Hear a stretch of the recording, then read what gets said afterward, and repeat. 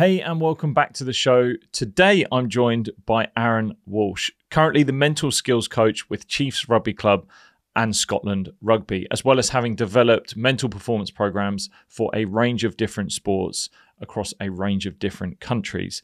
Expect to learn how developing mental skills is different for each athlete, taking accountability for your mental game, integrating mental skills into teams, the importance of coaches' buy-in in mental training, and much more. But before we get started, please do me the great favor and hit the subscribe button on whatever platform you're following along on or listening on. It really does make a huge, huge difference, and it's the easiest and cheapest way to support what this show is all about. It allows us to grow the show and get on more guests, more episodes. So I thank you so much for doing that. In other news, don't forget to join The Game Plan, a free email that I send out every Friday morning with inspiration, motivation, and ideas on mindset, mental health, and your perspective.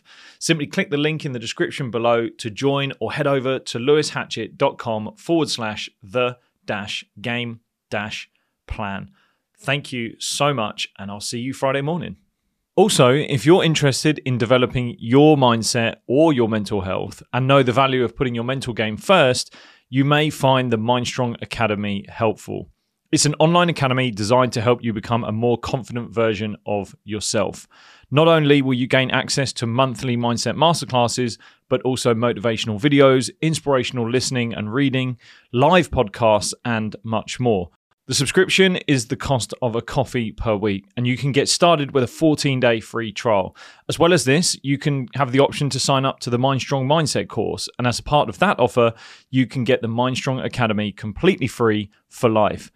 As a listener of this podcast, you get a 20% discount by using the code RYG MindStrong at checkout. That's RYG MindStrong at checkout, and there's a link in the description of this episode. I'll see you inside. But on to today's episode with Dr. Scott Goldman. Enjoy.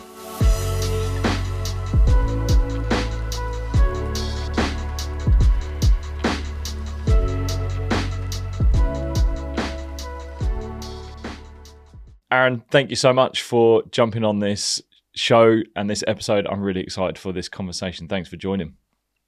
Yeah, mate. Thank you. It's good to be here.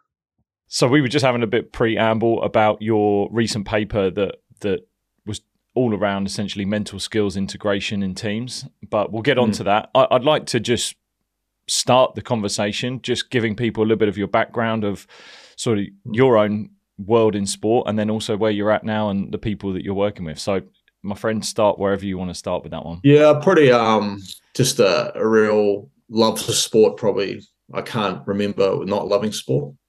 So I grew up in a very sporting family.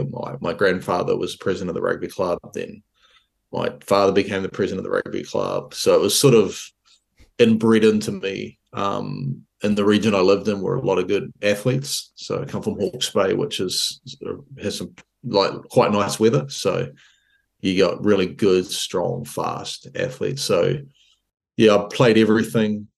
I honestly can't remember a time, even now, like I'm 47 this month, I just love sport. I love competition. I love everything associated with it, all the difficulties and the things you have to overcome. I just think it's an amazing microcosm of life that, and just to get the privilege, honestly, for me, of working in it every day. So had some really different experiences. So across lots of different sports, and then also with both teams that were wildly successful and teams that were absolutely horrible. So sort of you get the full gamut once you've been in it as long as I have, because you get these special occasions where things just come together and your team is just rolling, and then you'll get times where you don't think you'll ever see another win again. So I suppose that's part of the massive attraction for me. I know it's not for everyone, but the idea that every week is judgment day, and you're going to test and see how good you are, and then you got to go again and either keep something moving that's going well or pick stuff up off the ground after it's been broken a little bit. Like that, to me, is probably the most invigorating and most fun part of what I get to do. What brought about your sort of love for the mental side of the game, of sport? Probably my own frustration, Really? Yeah, I suppose just being, pretty decent athlete growing up and then not really knowing how to translate what I thought I was like, probably one way of saying is didn't translate potential into performance and had a capacity or capability that was, I thought was pretty decent, but because of, say, pressure or not understanding the mental side, because there's nothing like it when I was growing up, it's sort of what it meant was that I had this great frustration, but no answers. Mm. And that was probably what motivated me to get into the work was that I kept on coming across people who are obviously playing at a much higher level than I ever did, but they were experiencing the same frustrations. And, why do I prepare well? Why do I do all the things, tick all the boxes? Why do I go to the gym? Why do I do all my skill work? And then I get out there, and then once the lights turn on, it feels like all those behaviors are now foreign to me, and I can't, actualize or grab hold of what I think I'm doing. And so for me, probably the personal side of it is one of the biggest frustrations you ever watch if you've worked in sports for a decent amount of time is people who just don't actualize or realize their potential. And, or people that work incredibly hard and you see how hard they work, how much it means to them. And we never get to see the best of them because they can't, maneuver through the mental demands of the sport. So it was probably more the, why I sort of got into that side of it. It was intriguing, and I was probably brought up in an era where you either had it or you didn't from the mental side. That was sort of the conclusion, like, oh, that guy's good mentally, that guy's rubbish mentally. And it was seen as more of a personality-driven performance aspect rather than what I think it is. It's a skill.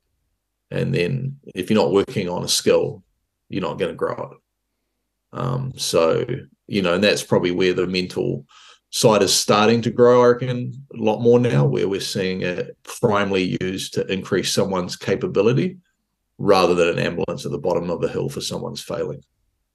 Mm-hmm. Yeah, it's really interesting. There's even in a previous episode with Mustafa Sarkar, who's a lot of his research was around resilience. We spoke about how people can easily get labelled as just not being resilient, and that's actually, he even spoke about how people may not show resilience in certain environments, but they'll show it in others. So I gave a really easy example for me was the fact that if anyone saw me in school when I was in maths, I'd have been labelled as very non-resilient. But if they saw me in sport, in cricket, they would labelled me as resilient and everything around sports. So the environment was the thing that brought out certain mental skills. But the idea that resilience is a skill that you develop, and this is what we're talking about. And you tend to have more energy to develop resilience if you love where resilience is needed. Yeah, totally. Yeah, it's just placing. So if you need to be resilient to play a sport and you love the sport, you're going to work out a way to become resilient.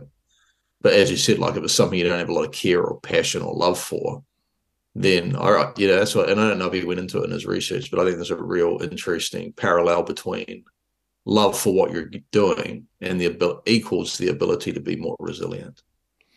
Yeah, I think there's bits around motivation, the motivation levels, and the intrinsic and extrinsic motivations, and the how autonomous people are towards what they do, and resilience. That essentially, if you love it more, you'll try harder. But how did you? How did you start working with teams? How did you start working with athletes? Was it just a putting yourself out there, or was it started in conversations? And no, it's just I think all of my work throughout my career has always been relationally based. So like I was thinking about this the other day. I don't think I've ever applied for a job. I was thinking about that, like, because I had to send my CV in for another bit of work I'm doing, and I'm like, I don't even know if I have a CV. Yeah. It was more for the board to approve, but it was just I suppose I've never actively sought work, or it's always been through relationships, and then obviously word of mouth, and those sort of things begin to grow and develop, and you sort of find yourself into these sort of roles. And I think in sports, it's particularly high performance. It's kind of it's a sort of an unfair world, and sometimes like the rich get richer, but how do you get into that wealth? If you know what I mean, like if you do good work and your team goes well, then you have heaps and heaps and heaps of opportunities. But then what do you do if you're just at the beginning of the journey? And I think everybody needs a break somewhere along the line. You get lucky, or I don't know, people don't like to use that term, but I think there's a bit of, there's certainly a bit in there where you have to put it down to simple luck. Yeah. Like you happen to be in the right place at the right time, and the team was ready for what you were bringing to the table, and it made a difference. I think that's sort of an underestimated part of it. Like, I think of everyone that I've admired and followed over the years, someone got a break somewhere along the line, and they took the opportunity, which is awesome. But I think it's a difficult world to get into, and and I think particularly with young practitioners, the understanding that you're not going to go from university to international sport, and like but there isn't really a defined pathway, particularly in the mental side of performance. It's, well, where do you start? I mean, I probably get 10 or 20 messages a week through Twitter or LinkedIn from young aspiring, professionals going, where do I start? And it's like, unfortunately, probably have to volunteer somewhere. Yeah.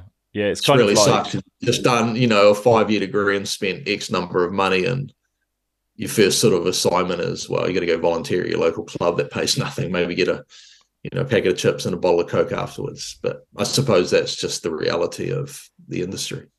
But I've also heard you talk about how you're very practical in how you do things. You've recently delved into a lot more literature and the research, but previous I'd heard you speak about how you were more practical in your approach. But that's like, you could transfer that idea into an athlete, right? Like you got to do your groundwork to get where you are. So whether that is really early on and you're using your experience, but there's nothing wrong with doing something that you want to do for a long time, and just having the first early years and really sort of grinding out. I think when I was speaking to someone the other day about when I gave keynotes, when I first started giving keynotes just after my retirement. All right, I was 26, but I went straight into it, giving keynotes. I didn't step into a room and say, right, I want to command thousands of pounds here. I literally do it for free.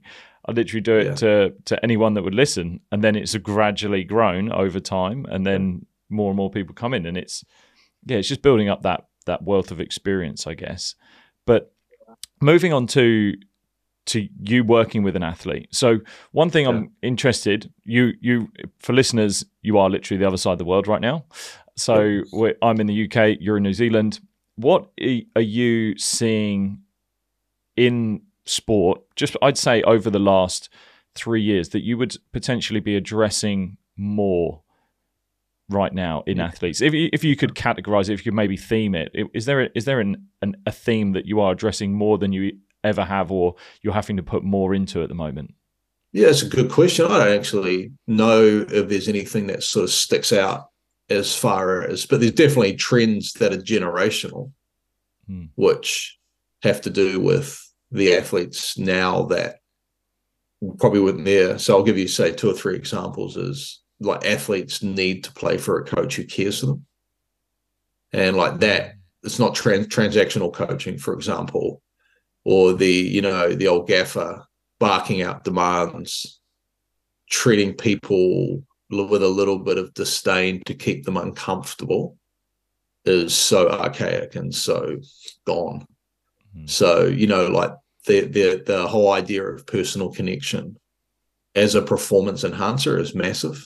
Another thing would be that someone's experience in the environment would be the major factor on who they play for, rather than loyalty to a jersey. So the idea that you could endure, idiot coaches or environments you didn't enjoy because you had to somehow have this, commitment to the jersey, I think that's gone, for example. I don't think we see how many players shift and lose potentially hundreds of thousands of pounds because the environment is so unenjoyable.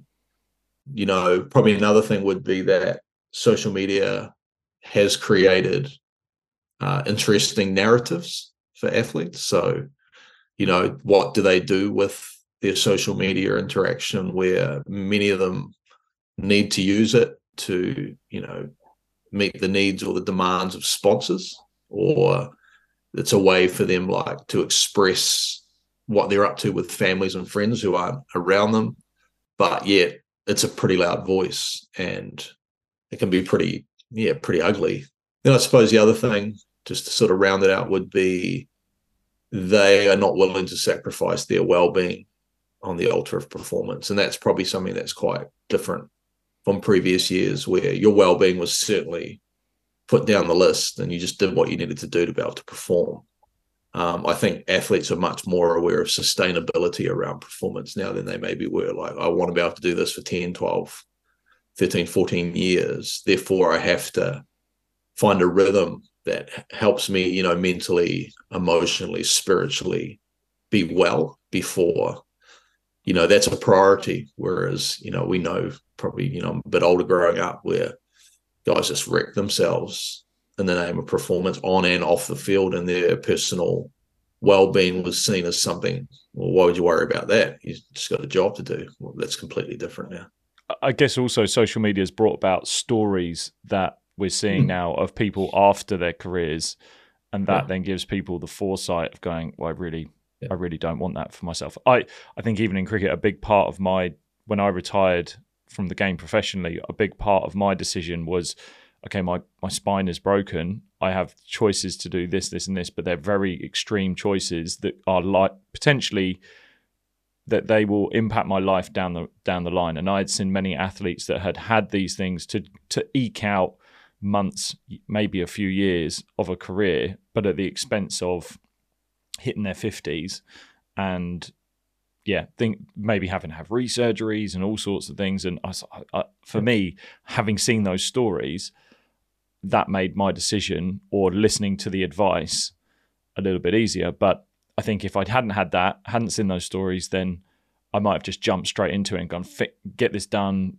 fix, and and then the repercussions down the line. But from a well-being point of view, we probably don't need another story right now of people coming out and struggling from transitioning out and it's a difficult one because, as much as I know, when you're playing and you have your PD time, you probably don't use it very well because it just doesn't feel relevant in that moment. And, the number of stories of guys coming back and speaking to younger players saying, I wish I had actually used the PD time, my personal development time, to set up a career or to buy some houses or to educate myself. I think there's quite a few of them now are going, man, I got to nail this stuff too. Do you address that in your work? What would you, and if you do, what do you advise athletes who are so focused on their sport and maybe not giving themselves time to develop things outside of their sport? Yeah, I mean, it's a challenging one because, as you know, at the highest level, it requires pretty much everything you got. So it's just knowing, okay, when I'm at the field or training or playing, I have to be 100% on and I have to be 100% committed. But I find those with hobbies or interests or, work experiences that they do within their career tend to have a much more balanced approach to their career. And, I think, what we have, I think it's kind of cool. Like we have a lot of guys that we have, on a day off, we have, I think 12 to 16 guys who go play golf. And that's healthy. Like it's awesome for them. They get out, they get with each other, do something different. But as far as the professional development side, I think it's, like I imagine you're a classic case is you don't see it until it's too late. Yeah. Yeah. Oh, okay. Oh, shoot. Now that's why that was really important. And in some senses, I'm not that interested on trying to fast forward that with people. I think they've got to go on their own journey and you can put everything in front of them, but, it's up to them whether they decide to partake. And I think forcing it doesn't work. But, I think it's particularly those guys, once they hit 30, particularly in a sport like rugby, you only probably got 2 or 3 years left. They tend to be the guys that go, okay, well, I really got to get moving. Now, the good news is we still have a bunch of young guys who are 21 buying homes, understanding that this doesn't last forever. But it's a difficult day. Like everyone else would say, "Oh, just do your well-being, just do your PD stuff. You'll be sweet. Just develop a career." When you're fighting tooth and nail every week to play, it does get relegated in your list of priorities. I have very rarely seen many people do it really well. I think previous guest on the podcast, Dale Steyn, like an absolute legend of Test cricket, he has surfing, skateboarding, like fishing, but fishing was a really big one, and he was always doing those. But those, again, I didn't ask him, but I'm going to assume they came from his childhood. And they played quite an interesting role in just how he approaches life. But not only that, the game, like you talk to him, he would talk very much about crossing the line, turning on his persona of a competitor. But then when he's off, he'll have a beer with you, chill. He's off fishing, skating, surfing. And there was that great balance. And there were guys that I played with that I think if anything they did, and anything I see now, the great ones, they really compartmentalize it. Even a rugby player I'd worked with recently, he was the first one I'd ever heard him talk about playing rugby as work, but he still loved it. He still loved it. He absolutely loved it. So he really enjoyed his work, but he said, "I'm off to work." And I think it was just even that compartmentalizing of it meant that when he literally left the door to go to work, he switched it on. Then when he came home, he had his art, he had his family, had his friends, and his interests. And that for me was just he was a really young guy, and I was really impressed by it. But again, he's probably he's an outlier at the moment. Yeah, and I think sometimes I think there's periods of your career where you have to lock in. Like it might not be like, I think balance probably isn't possible. I don't know, not complete balance. This is not a normal job. Like yesterday, we had the King's birthday weekend here in New Zealand, and the Monday was King's birthday weekend, and our team was still traveling. So I didn't go in, and I was like, I think this is the first public holiday I haven't worked in 7 years or 8 years. It's just a different work. Like you've got to accept that. Like you can't. You think about anyone who's done anything substantial. There is this little element of obsession and sacrifice that does look pretty unbalanced. What's the cost of that? Who knows? That's an individual question for everyone. But, I think there's times where you just have to lock in and go, listen, I'm going to, whether it's the next 12, 18, 24 months, I'm going to have to go to a whole nother level. I'm going to have to dedicate my way I never have before. And I still think we got to allow for that.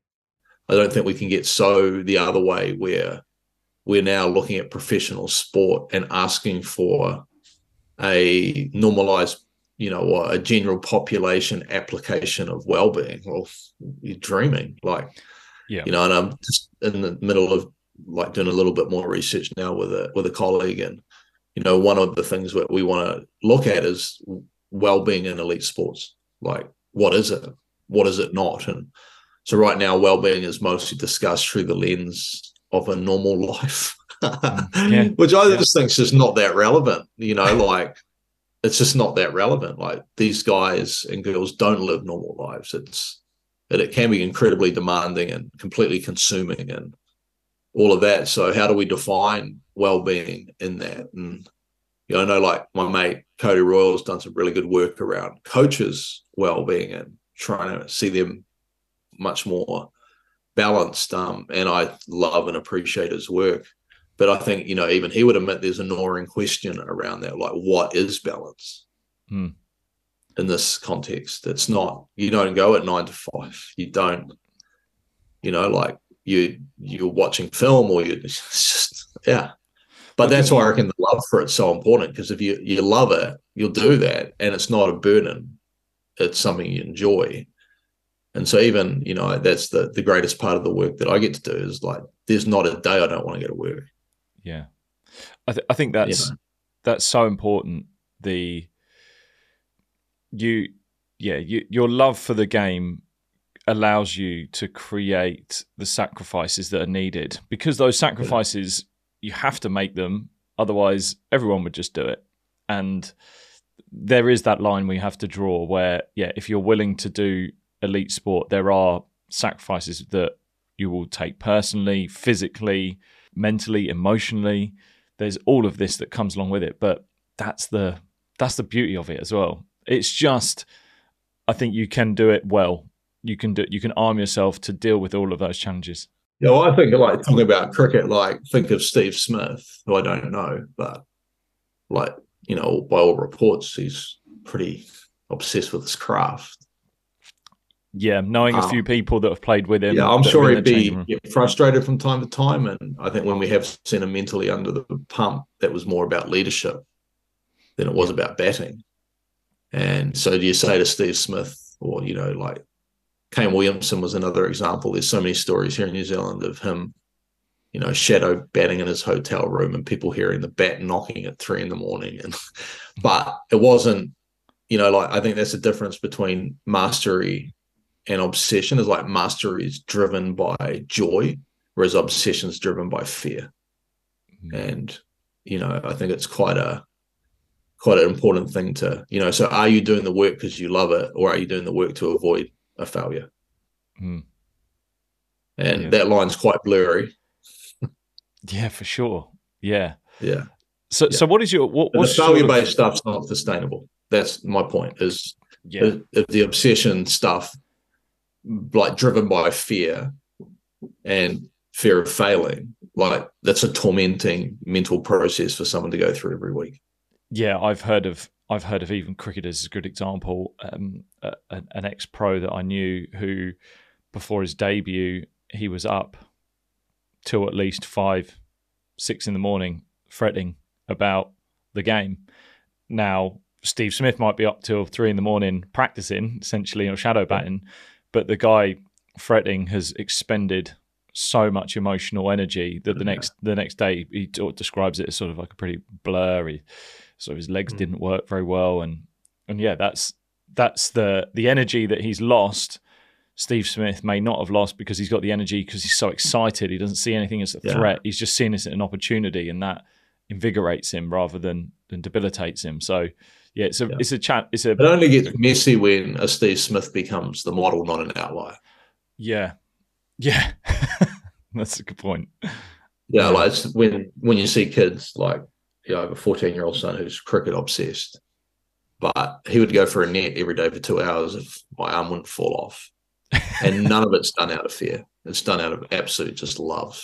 Like the last thing the other day was the favorite thing in the world. He's like, I love batting. I just want to bat. You know, I just want to bat and bat and bat and bat and bat. And I love that.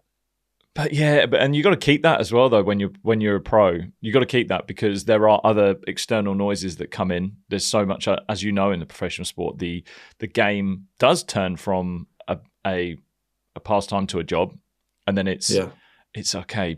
That can I keep that passion, keep the why I'm doing this, and continue into it on a professional level. No, I mean, even when I was working in cricket, you know, and did quite a bit of work with Auckland Cricket, heaps of black caps in the team, and I remember watching one net session where both guys were in there for an hour afterwards, and one was getting peppered and smiling and loving it. The other one was searching. Yeah. So the work ethic looked the same, but the motivation behind it was completely different. Yeah, that's so interesting. So if your process when you sit down with an athlete, is there a framework, a way in which you work with them? How does that work for you? Yes and no. There's a general framework, but it's very general because everyone's so different. Yeah. You know, I would sort of use what I said before as like, are you delivering on what you're capable of? And the answer is always no. Okay, so there's a gap between capability and delivery. So what's in that gap? So that's sort of the thing that I'll explore and then pretty much go off a needs analysis model after that. So, you know, assess the need, prescribe an intervention or some tools, and then monitor progress. So that's why a skill-based approach to it is needed, because if you see it like a skill, then you train it like a skill. If you see it like, you know, and you know, I've made some ridiculous examples over the years. It's like saying to an athlete, like, hey, like for you as a cricketer, you're batting real well right now, so no need to have a net. Like we'd never, never say that, but hey, you're playing well right now, so no need to work on the mental side. It just doesn't make sense to me. But once again, we can go back and go, well, if we treat it like a skill, everything changes in the way that we do the work. Talk to us about, I've heard you really talk about this, accountability, and the way you work is you place that accountability onto the athlete. Talk to us about having accountability on your mental game as an athlete. What does that look like, and how do you see it? Yeah, I mean, accountability to me is another word for ownership. So, like, I don't want to hold you accountable at the end of the day. I want you to own your career. So, like if I think of what's one characteristic that almost all the best have, it's ownership. So, like, they own their development, they own their performance, and then everyone around them is seen as a resource to support rather than someone, having to drive them to own their career. And so I think once you establish ownership, which to me, the antithesis of ownership would be excuse making, give up sort of talk, like, oh, it's not worth it, or, or constantly seeking affirmation through insecurity. So those sort of things are, once I see them sort of emerging, then what I want to try to do is empower the athlete to take some ownership over all the areas that are threatening their performance. And I suppose once that's in place, so, if the general concept of ownership is this is your career, not mine, I'm here as a resource, then you have to drive your development. So my job isn't to keep you accountable. My job is to support you as you take ownership over your career. Else, all you're doing is forcing people to do things that they're not going to do with integrity. And, I'd much rather have a group of athletes that drive things, and then you're almost waiting to catch up with them because they're so demanding of you, rather than having to chase them all the time to do work. So even at the start of the year, I say to them, listen, I'm not chasing anyone in the room for a one-on-one. I'm not messaging you for that. That's yours. But if you want help, I'll give you everything I've got. So that's sort of my approach. And then it's working with the athlete around, like, let's be honest, they'll more seek me out when they're not playing well. Yeah, which is like, I can accept that. Like, I'm not bothered by that. That's just what you do. But I think what's really important to recognize is that the other parts of your game, you don't wait till your underperformance emerges to take ownership of them. So why are you doing it in this area? And then, so my responsibility as a coach in those settings is to ensure that they have the right information and the right tools and the right support to work on that. So if they come to me and said, listen, I really want to work on it, and you have nothing for me, that's on me. That's completely on me. But if they know they have a resource and they know that the expertise that's in the room can help them and they choose not to, then listen, that's on them. What about the athletes that potentially don't believe in it? How do you try to? I don't care. Are there ever, or I guess I think in my mind I'm probably thinking about senior players, but then younger players who are. I have a policy, like I've shared it before: feed the hungry. I'm not trying to convince someone to eat. Yeah, I love that. Yeah. But I love the challenge of it. Like I had someone during the Six Nations beginning of the campaign said, oh yeah, we've had 2 or 3 of you in the last number of years. We'll see how long you last. And I loved it. I was like, this excites me. And by the end of the Six Nations, he's one of my weekly one-on-ones every week boxing. Yeah, there you go. Yeah. But for an older player, like I'm not trying to be facetious here or, deliberately hostile about it. I don't have enough time and energy to convince someone to work on something that's important. But I suppose with the older athletes who haven't, I had one the other day I spoke to, said, you got 3 years left in the career. Why don't we work on this stuff and make sure those 3 years end well? And he was up for that. So it's probably about how you reframe that. And if he had said, nah, I'm not interested, well, okay, sweet, I'll move on. There's 30 other people in the room that I've got to try and help throughout the period of a week. Barely have enough time to get to all of them. So I'm not going to run around trying to convince people that they should have an appetite. I just want to feed the people who are already hungry. John Lewis, who is now the England women's head coach in cricket here in the UK, he's a former teammate of mine, been on the podcast. He described things like this. I remember he was a teammate of mine towards the latter part of his. Well, he was a teammate, then he became my coach, and he said to me, I remember as we were rooming together, we were talking around. He introduced me to yoga, and he introduced me to talking to a psychologist. Yeah. And I remember just his premise about all of it was like, you have all of these stones essentially put in front of you. Why would you not turn them all over and just take a look? And the worst thing that's going to happen is you just come back to where you are right now.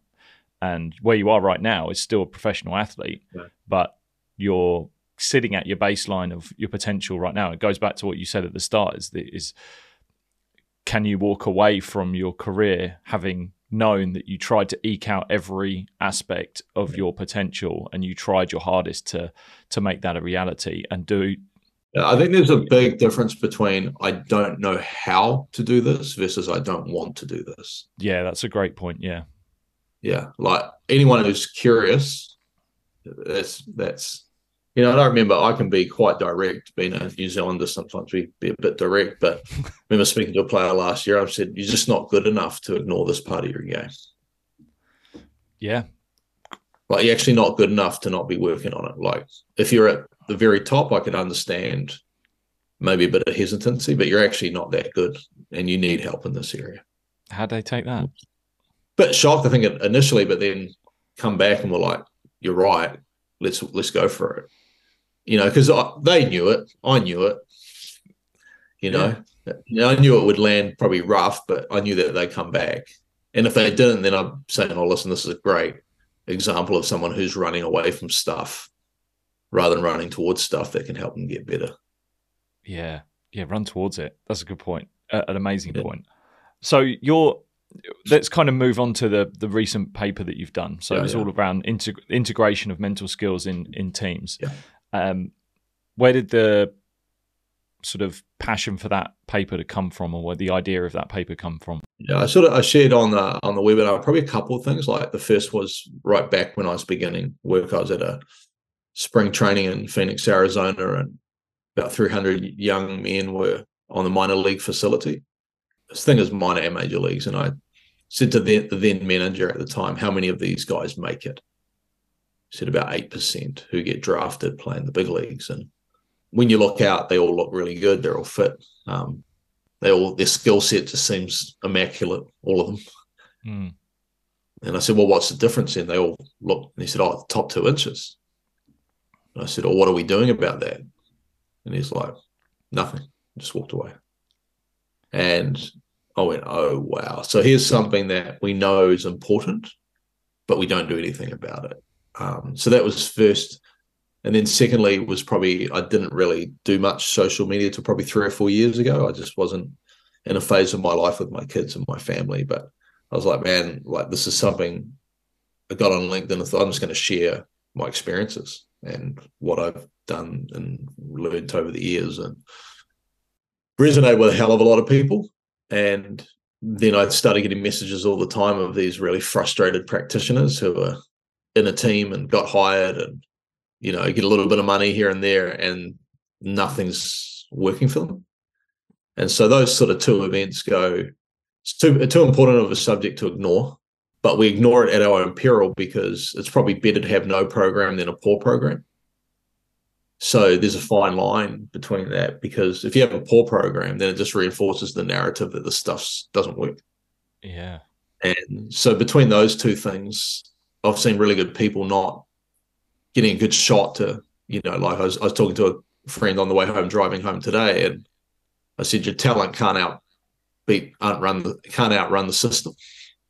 Like you're a talented coach, but you're never going to outrun the power of the system. The system, if it's set up for you to not have success, it doesn't matter how good you are.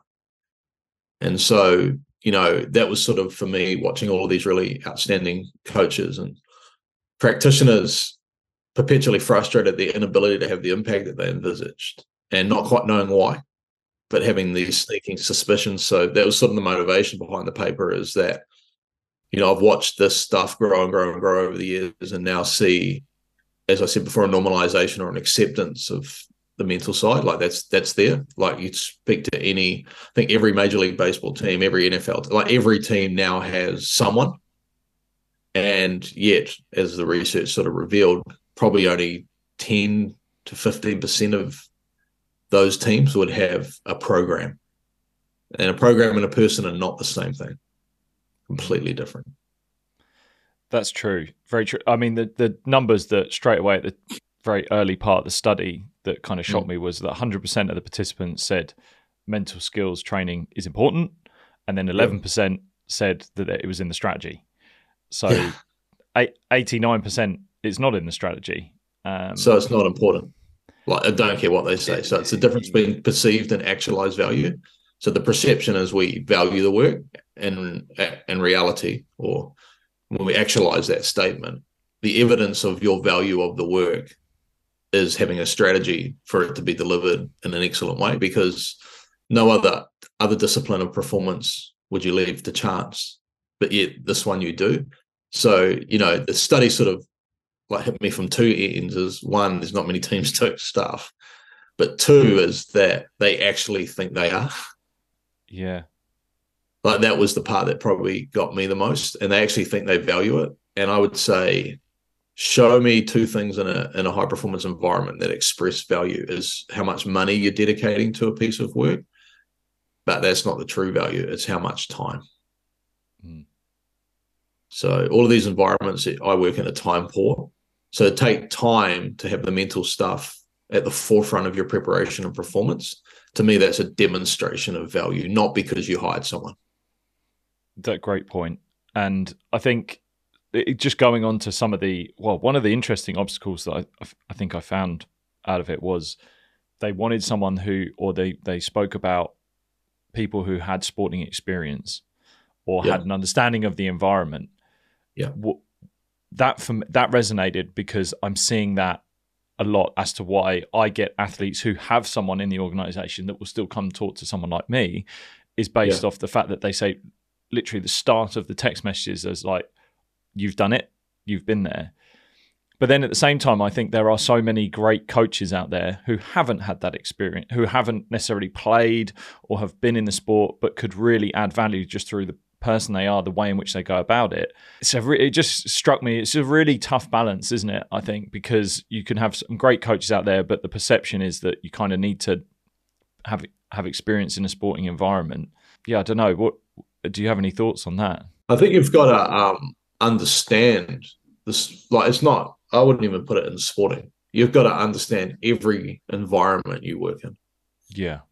So like, I work across multiple environments throughout a year, multiple sports, and then some multiple corporate work.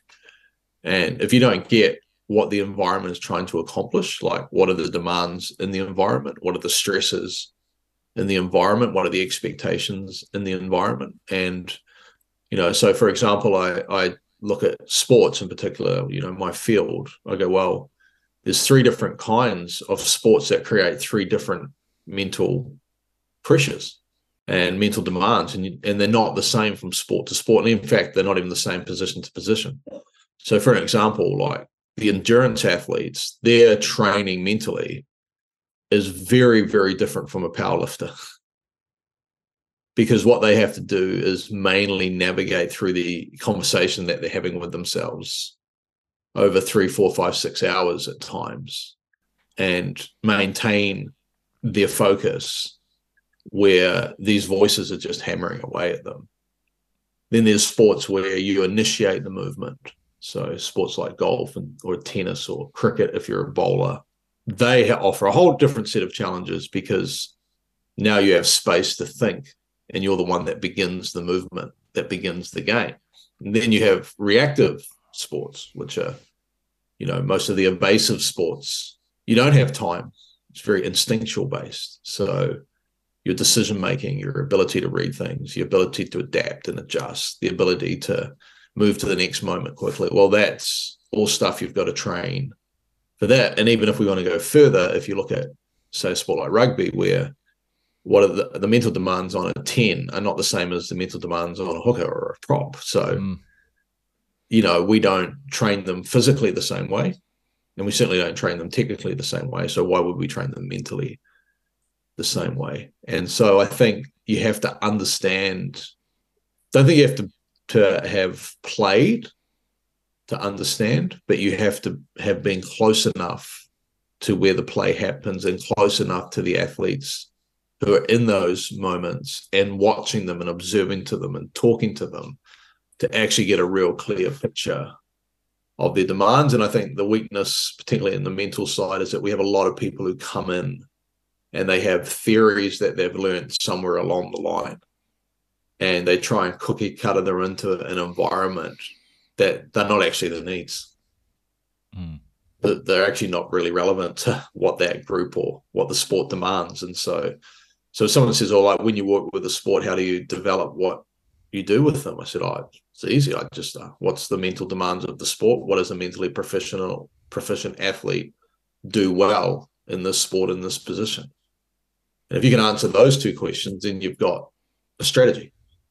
Yeah. Well, you've got an anchor, haven't you, to sort of bring the majority to and mold it individually how you see fit. Because the moment you get generalized without relevancy, the players don't see that as that helpful. You know, so for example, I'll give you an example. Like with rugby, everybody knows that the fight thing is real, like it's a psych theory. But they don't need to know that. What they need to know is when you get on the field, if you go into fight mode, you're probably going to overplay. So I just call it overplaying. So you get ahead of yourself, try and solve problems by yourself. You go out of structure, you make bad decisions. But then you can underplay, which is you disappear, you stop talking, you go to the end of the line. It's just a reaction. It's a psychological reaction to stress. But they don't need to know all of the information about the psychological responses to stress. What they need to know is when they feel something, they can recognize it and know that they're in this sort of state and they can adjust.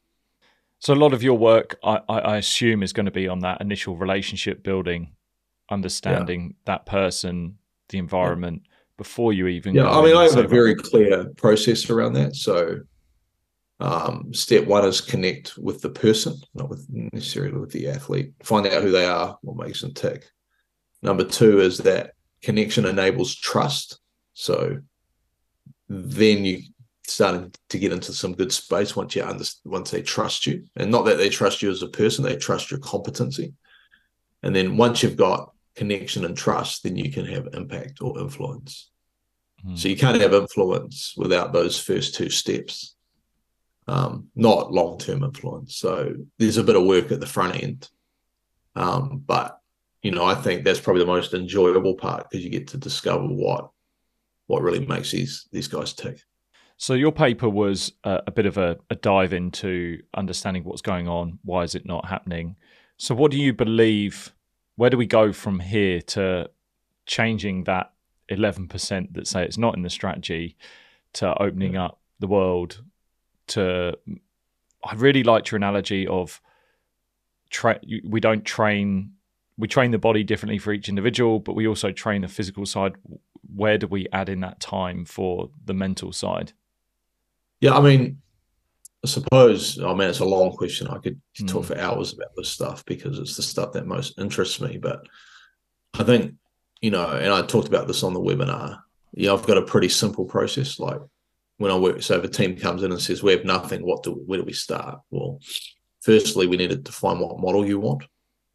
And there's so many different, and I'm not talking about academic models here, I'm talking about practical models. So all the way from you don't have a program to you have a minimalist approach, which is someone comes in during preseason. You have a deficit approach, which is you got someone in the building to fix underperforming athletes.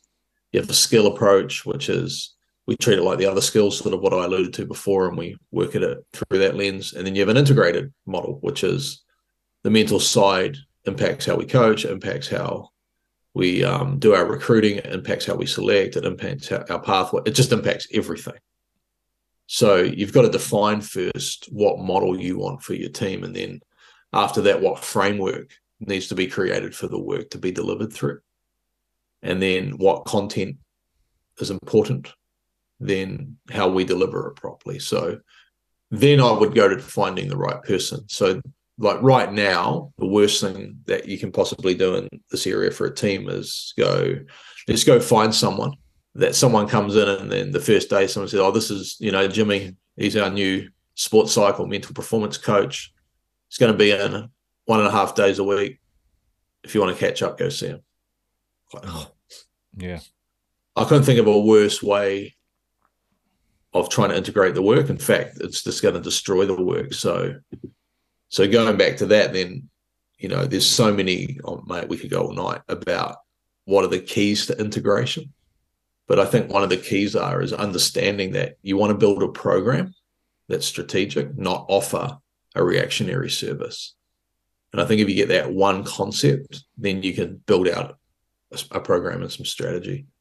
Mm-hmm. So I don't know if that answers it, but I think you have to be incredibly strategic. And then outside of that, it's all relationships. So I know that my work success is determined by my alignment with the head coach. So because we have to be on the same page, have to be delivering the same messages, has to be reinforcing the right stuff. And so if I'm not aligned with a coach and I find that out either in the interview process or a few months into the work, I'm out. Right, yeah. Yeah, it's not worth it. Yeah. It was a big part of the paper, wasn't it, that the key stakeholders have to be on board? Yeah, yeah. And not just on board as in, yeah, we've done that, someone's here, but on board and driving the work. So I'm fortunate, like with our club and let's say Scotland Rugby and different teams that I work with, I get a session every single week, part of a session with the team. And it's just, we've done it, say, with the Chiefs for 3 or 4 years. It's just part of what we do. Yeah.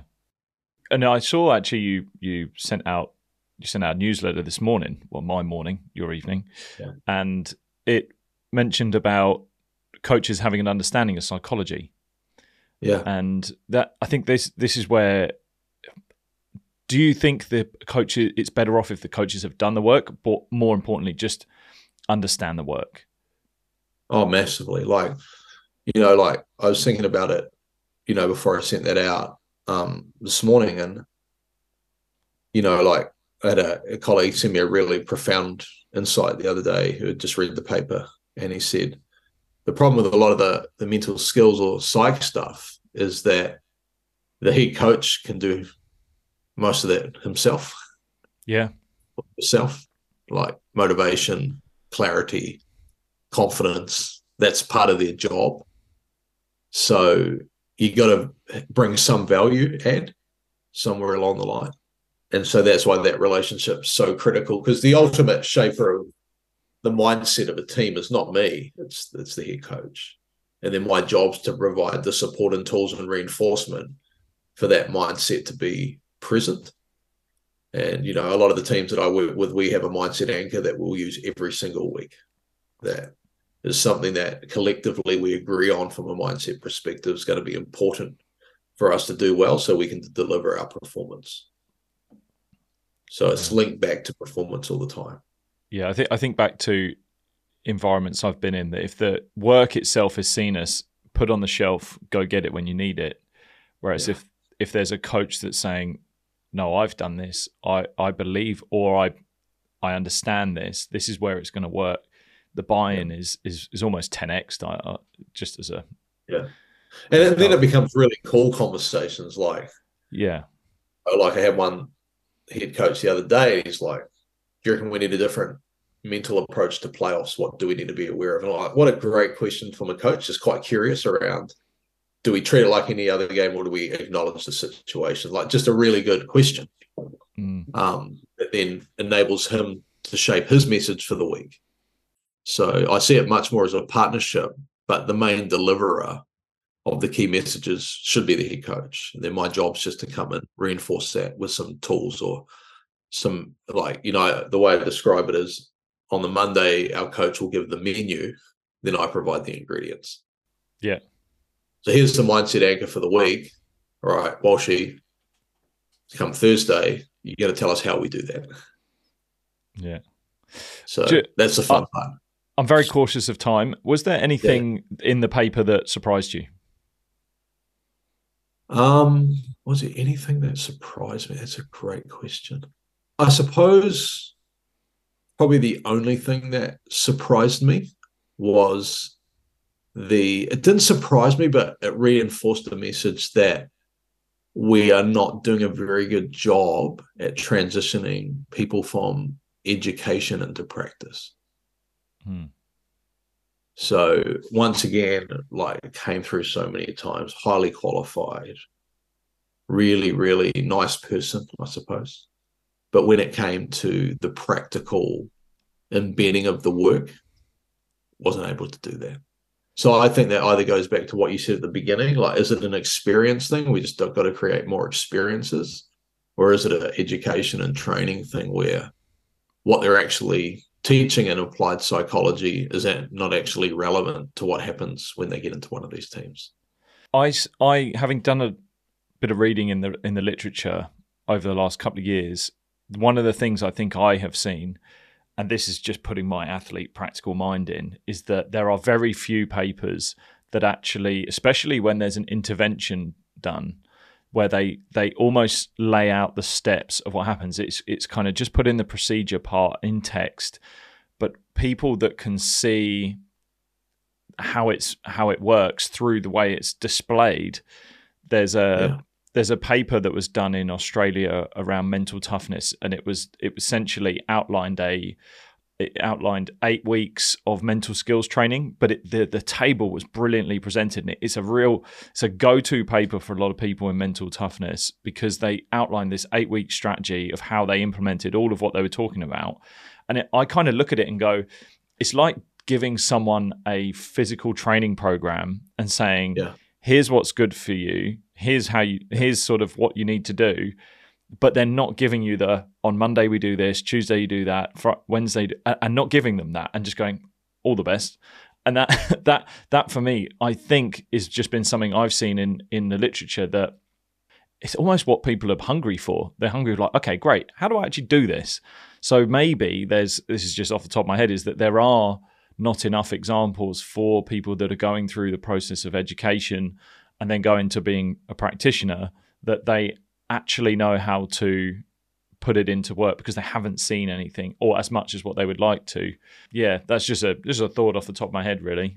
Yeah, and I think there's a lot to be said around just thinking, as you're saying, that is like all of the things that I would do on a daily basis within a team context. If you look through the literature, none of it would be in there. Yeah. So, that's a valid point, but I feel the conflicts, particularly for younger people, is like, well, how do I start gaining this experience? Like, I guess it's all right for me. I'm just about 47, been doing this for a long time, and have had so many of experiences. So when something comes up tomorrow, there's chances are that's come up in the last 20 years, and I know what to do. Yeah. And someone asked the other day, like, how do you seem to know what to do? I was like, one, I've made a hell of a lot of mistakes. But I've been a good learner from those. But secondly, once your database of experience is built, you just it's just going and grabbing a file. I mean, here's a file from 1999, or here's one from 2008 when we had this situation. And I've always, probably through my upbringing, I've always been told to be solution focused. Like, my mum was always really big on that. And so I think as a practitioner, I have to look straight away, if there's a problem, what's the answer? And I feel like some of these papers are not looking for answers. They're just looking for conclusions. Mm. And so if you make a conclusion, like, it's like being a critic, right? Like, it's easy to be a critic. It's harder to be a prophet. A critic can just point out what's going wrong. A prophet, for use of a better term, has to provide the way out for people. Like, okay, so this is happening. What do we do now? How do we respond to that? And I suppose, watching this work over the last number of years, there's still a lot of people who are really good at pointing out problems, but I don't know how good they are at offering solutions. Well, that I think my theory around this is that because of that pointing out the problems, and you just touched on it, is that a lot of people in this space are worried about getting it wrong. Yeah. And that's the same, and athletes do the same thing, but through the fact that a lot of the research, it can be critique based, that Yeah. if I put But a that's way where you gotta out, love that curiosity, though, don't you? Like totally. Wayne Smith did an interview this week on TV, just got knighted, and he said over 50% of what I've tried to do hasn't worked. Great. And he's so relaxed about it, like, oh well, we gave it a shot, just didn't work, and like, but the stuff that has worked, I just keep on doing. So, like I suppose, like the fear of failure destroys creativity. Mm. And so you don't have innovation and creativity without risk and failure. And so it's just those who are willing to endure some of the pain of failure and getting it wrong and end up becoming the innovators. And the ones that can't tolerate getting it wrong or so fearful of the consequences of getting it wrong, they don't move anything. They just stay in their lane. And so, like, our relationship with failure, not just as athletes, but as people, I reckon determines our growth. Like, will we grow or will we not? I'll tell you this. I'll give you a simple answer. Are you willing to fail or are you avoiding it at all costs? If you're willing to fail, then you'll grow. You'll be fine if you can learn. But if you're not going to fail, you're not going to grow. Yeah, that's so true for not only just athletes, but for practitioners in this space. But look, Aaron, thank you so much for your time. Just before we wrap up here, one thing I always ask people just before we leave is there anything at the moment that you are recommending, whether it's a book, a film, a documentary, a quote that has inspired you that you're potentially recommending at the moment? I'm just actually reading Anthony Bourdain's book, right? Kitchen Confidential. It's pretty interesting. Yeah, really interesting, actually. I mean, very incredibly interesting character.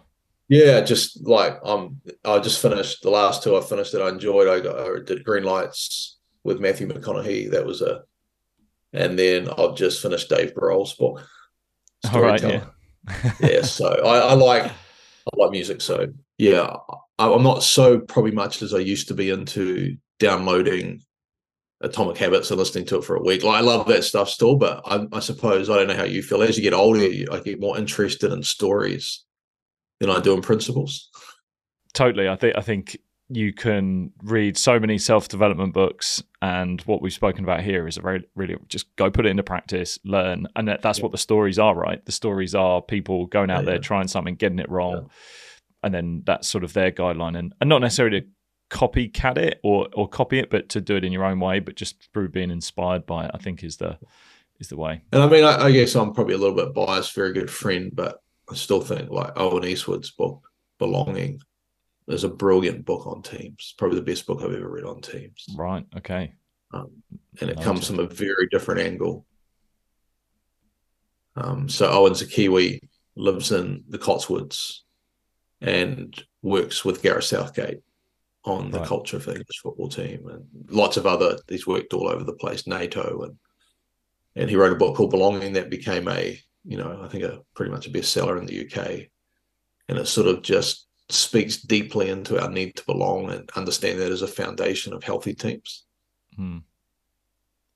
It's a brilliant book. So I mean, you're coming from New Zealand. It's something that is just ingrained in the way of life out there. It's our culture. Yeah, I mean, I've had James Kerr wrote Legacy on the podcast, and if anyone's read Legacy, you just get an understanding of what's going on. Yeah, I mean, the concept that shines through Legacy and obviously through Belonging is whakapapa, which is, the idea that you don't exist by yourself. You're an unbroken chain from your ancestors into the future, and while the sun is shining on you, you've got an opportunity to do something. Yeah, wow. So your job is to respect those that have gone before you and honor them, and to prepare, a nice, clear road for those who are yet to come. Amazing. I think we'll wrap it up there. That was some really great moments there to finish it on. Just really quickly, where's the best place for people to find just you? on LinkedIn and Twitter. Yeah, LinkedIn and Twitter. So Aaron Walsh, I think you'll find me. It's been a really interesting and enjoying part to, I thought I'd throw this webinar out there and get, 50 or 100 people jump on, and there were 800 people ended up being registered, and it's like, holy heck, there is some hunger out here for this stuff. that's the definite theme I'm seeing, is that there is hunger for it. And yeah, I mean, I think since the webinar, I've had like 6 teams reach out and just go, we need help. Wow. So obviously can't do all that, so I need to train someone. Yeah, for sure. And it's a hard one to train because it's not like I can give you a reference book and go learn this, and then you can help a team build a program. Like, so much of it is developed in the dirt. And going back to what you said, that's why I've liked my journey, like practitioner first and then more academic later. And that's been really helpful for me. Because, when I went back and did the academic stuff, and it probably sounds arrogant, but I found it quite easy, because all they want you to is talk about experiences. And when you're my age, you have a few, so you can draw on that as a reference point for your theories and your principles and your ideas. So that was just the right rhythm for me. Yeah, amazing. Look, Aaron, thank you so much for your time. Yeah, you're welcome. Really, really appreciate it. It's been a really brilliant episode. Thank you so much. Yeah, you're welcome.